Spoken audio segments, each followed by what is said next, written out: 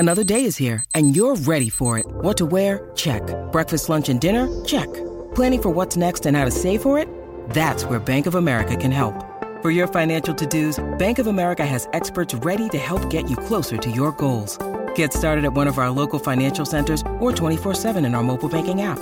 Find a location near you at bankofamerica.com/talktous. What would you like the power to do? Mobile banking requires downloading the app and is only available for select devices. Message and data rates may apply. Bank of America N.A., member FDIC. Hi, it's Mark Aflalo on behalf of Mitchell Whitfield and myself. Thank you so much for taking a listen to this podcast. Do us a little favor if you would. If you love the show, give us a 5-star review and don't forget to follow us at Apple Podcasts. Thank you so much. We appreciate it and we love doing the show for you guys. Without further ado, here's today's episode. Welcome back to Your Tech Report. For gadget news and reviews, click to yourtechreport.com. We are back on Your Tech Report. Thank you guys so much for being here with us each and every single week. If you aren't already subscribed to our channel on YouTube, please do that. If you aren't already subscribed to our podcast on Apple Podcast or wherever you may get your podcasts, for example, the Sirius XM app, please do so. It makes us feel all giddy inside, right, Mitchell? Oh, yeah, of course, butterflies and everything. We love it. We do love it, though. Butterflies Who doesn't like and everything. Who doesn't like knowing that they're being listened to and appreciated? We do this for you guys. I mean, we enjoyed ourselves, but we do it for you. So, yes, please do listen and watch. That is the voice of Mitchell Whitfield in Los Angeles. I'm Marco Flalo in Montreal. Again, if you want to follow along on all the social media, it is at Your Tech Report. A couple of things I wanted to bring up this week with you, Mitchell, and have a conversation about.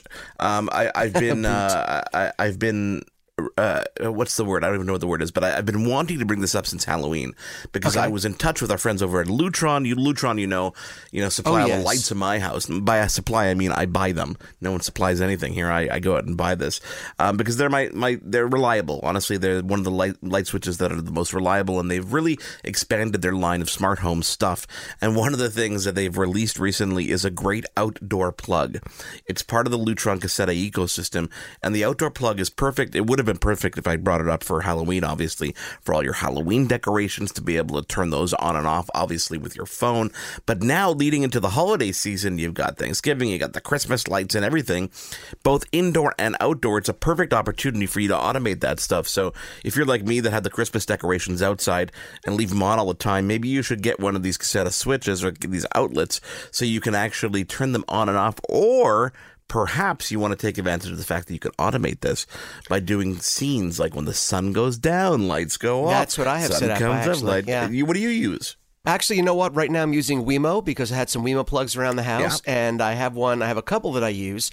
One for landscape lighting outside, and this is why I tell people to have the best Wi-Fi you possibly can, even overdo it in terms of what you need for your square footage or for your property, because everything is being controlled by Wi-Fi these days. If you have automatic sprinklers, if you have outdoor lighting, and it works fantastic. But like you said, holiday lighting and landscape lighting are both on schedules. One is set to come on when the lights go down. It's really cool. When you do the sunset thing, it's really smart. It's kind of a no-brainer, and it takes into account when sunset and sunrise change due to change of time, change of year. So it really is sort of a turnkey sort of event. That's something you actually, you touched upon, and I wanted to mention that too, and I didn't even realize this, of course, until they reached out to me, until it did it by itself. With all the automations, you never have to worry about the time change. You never have to worry about stuff like that. It just happens for you magically. I love how that works. But that's why I always tell people, just leave it, especially if it's something like lighting, where sunrise and sunset are very easy setting points.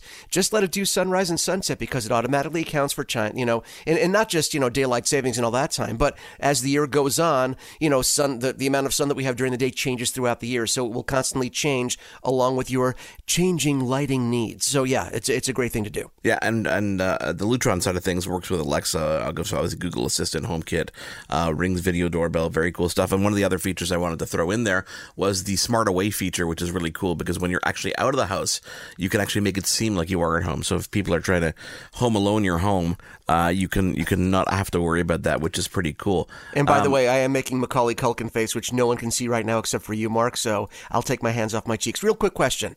Hold that thought of where you're going right now with the next thing you were going to mention. You just mentioned HomeKit for a second. With everything that Google is doing, and how entrenched Google and Amazon both are in terms of home automation and smart homes, Do people still care about HomeKit being part of the equation? Does Apple still care about HomeKit? I'm only mentioning that because they're so far behind.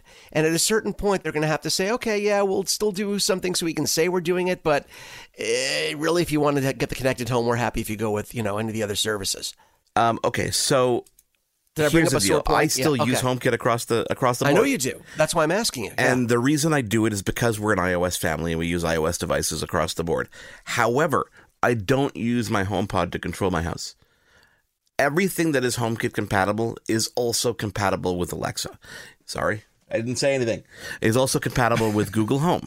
So I went with the Amazon Echo ecosystem in terms of the smart speakers and the assistant. So did we. Yeah. Because it is the most advanced, has the most skills, and really the most feature-rich. It's the most compatible, really. It's the most compatible with everything, yeah. And listen, what puts them over the top is they did release a robot. So now, it's not out yet, but it's coming. Astro's coming. It's going to be there, yeah. So I went with that in terms of my smart speaker ecosystem, and it works with everything that is HomeKit compatible in my house. Yep. But I continue to make sure I buy things that are HomeKit because what's happening over the next year, in the next couple of years, is that there is an alliance between Zigbee, which is the standard for a lot of the smart home devices, with Apple for HomeKit, with Amazon for Echo, with even Google, and they are going to all be cross-compatible and all work with each other the way they should properly in a standard that everybody is getting on board on. So you're going to have interoperability, you're going to have simplicity, you're going to have reliability and security across the board. So don't abandon it yet. There are a lot of cool things you can do with HomeKit that you can't do with other things. Oh, no, I'm not abandoning it. I just want to know if Apple still cared because they are so far behind in terms of compatible devices now, or devices that are out there. And I'm not talking about Apple products. I'm talking about third-party products that decide to be HomeKit compatible when they're saying, well, Apple isn't really making it as easy as Google and Amazon are. Here's the other thing that changed, though, since the creation of HomeKit. HomeKit required a chip. So you needed a chip, so you had to be certified to get that chip to be able to put in your devices and make it HomeKit compatible. Apple shifted course, and now you can do that software-wise. Okay, so that's good. So there's accessibility now. Okay. That are adding HomeKit support. For example, the Brilliant control panel. Brilliant is the name of the company. But they have this touchscreen that's on my wall right now. It replaces a light switch, and it added HomeKit compatibility. Okay, so not only they're making it easier on other companies, they're making it less expensive for other companies. They don't have to actually put a chip in their device to make it compatible with Apple. So that's a really smart thing. And by doing it software-wise, they're able to add it afterwards. That's how Ecobee... They can update it afterwards, yeah. That's how Ecobee added it afterwards. That's how a lot of other companies are adding it afterwards. So, I think there's a commitment there. I think there's a holding pattern going on as everybody gets their eggs in the same basket in terms of cross compatibility. But I think it's gonna shine. It's gonna really shine. Aren't you glad I brought this up because it's kind of important to talk about? It is, especially when people are out there considering what to do. And I know a lot of people call me and say, "I know you're into smart home stuff. What should I do in my house?" And I really tell people, I say, "Listen." The first thing to do, especially if you're like a friend of mine's building a house right now, I said, number one, before we even have a conversation about platforms and what devices to get, just make sure there's a network cable going to every room in that house. Yeah, have a physical Ethernet cable. Yeah. Because you can never replace wireless as efficiently as a physical cable. And think of places where you're going to want to put things like access points. So every floor should have an access point somewhere in the center, or if you've got a nice sprawling long house, make sure you've got your ends covered and make sure you have Ethernet going to those places, even if you never use it. That's what I've been telling people the same exact thing. And again, this is for people who are starting from scratch or either building new or remodeling their home.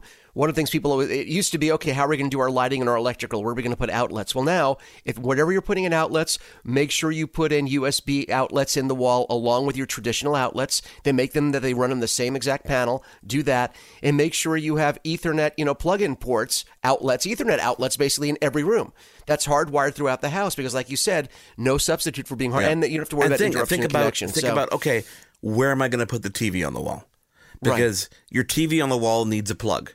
and you don't want messy wires, and you don't want to have to fish cables afterwards. If walls are open and you can at least have a rough idea of where something is going to go, you can put a network cable there, you can put your power there. And wouldn't you rather have too many outlets than not enough, basically? Always. Just I have so many situations in my bedroom right now where I have 2 outlets behind my TV, but I could use 4. I want to put my Apple TV behind it. I want to keep the TV behind it. I want the sound bar to hang underneath the TV without a wire having to go plug in places. And with these small form factor TVs, you have very limited space. The other thing to think of when you're doing a smart home is recess the power outlets. Have them actually recessed in the wall a bit so that there's no cables sticking out, and it makes it much cleaner to put things up. I have a situation where I bought the Samsung frame for my living room. It's a 55-inch TV, but it has a flush-mounted TV like a painting. Yeah, exactly. It looks like a picture frame, and it has one thin wire that hangs down. And I went to fish it, and I didn't realize that my wall, specifically where I was putting it, has a cross beam. Oh, God, yeah. So how do you fish that behind a crossbeam? Well, thankfully, on the other side of that wall is my kitchen, and thankfully, on the other side of that wall is my fridge. So I'm able to take my fridge out and back in, I can cut the hole. It can look ugly. I could pass the cable around, and no one's going to see it. Exactly. So there are workarounds. But if you have the opportunity and you have open walls, you're doing construction, you're ripping down walls, just think of anywhere you could put it and use as high quality cable as you can, because standards will change over time. And even if you've got a dozen cables that aren't plugged into anything, at least you have the ability to do it. You have the ability, absolutely. You know? Like I said, I'd rather have the outlets be there and not need them than need them and not have them. So yes, better to overdo. Again, a lot of these things are on the base, right above the baseboards, covered by furniture. So put them in. You will love us for that. I promise you. Xbox has announced that a service that was initially rolled out to just a couple of Xbox gamers is now scaling out to all supported markets, and that is the ability to play Xbox Game Pass games from the cloud on your Xbox Series X and S. This means you don't need to download the whole game. You can actually stream it directly to your console, meaning you still take advantage of the console's gaming power and at least of the graphics power, and are able to stream games that you don't have to necessarily spend 4 hours downloading 4 gigs worth of game onto your actual console. Very cool, because you can jump in and out of games faster than if you had to download or had to process stuff. You could join friends' gaming sessions a lot quicker, and you can start something in one place and continue elsewhere if you happen to be cloud gaming, for example, on your Surface Pro 8 or your Surface Duo device. Well, you know what? This is kind of a big deal, and it's cool because, again, I mean, the argument for cloud gaming is obviously there, and being able to game on any device, obviously there. For people like we talked about, possibly one day consoles going the way of the Dodo, which I hope never happens, because I love having a physical console. And still, for those times when you're able to be offline, although most consoles and games require some online attachment, I still like having a console. However, you're talking about streaming to your console now. You're talking about the main possible advantage. Right now, Mark, there's a huge issue for a lot of gamers with storage. Okay? The PlayStation classically, even though it has advertised 1 terabyte, it's probably closer to 800 gigabytes when you really take away the operating system, and maybe less, maybe 700 and change. And the Xbox about 860 once you have the operating system and everything else. So with modern games, some games like Modern Warfare, any of the Call of Duty games that take up a ton of storage, you have 4 or 5 of these big games that are on there, and that's about it.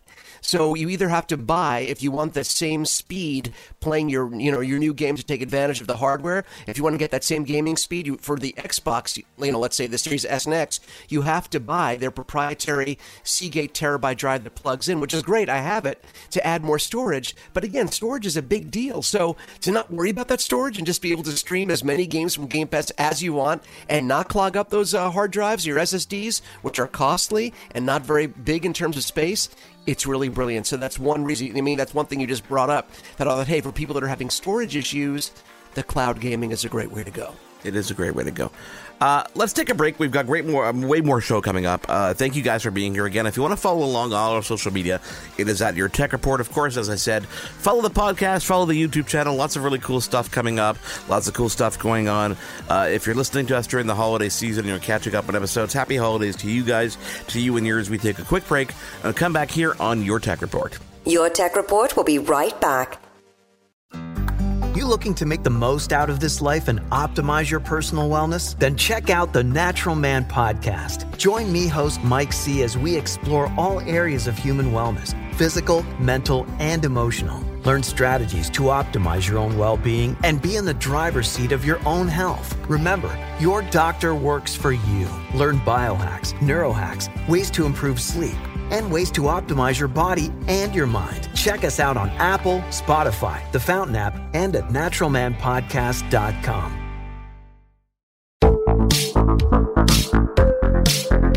Hi, I'm Connie Thiessen, the host of Broadcast Dialogue, the podcast. We focus on Canada and the challenges facing Canadian radio and TV, as well as highlighting those moving the industry forward from podcasting and streaming to new broadcast tech.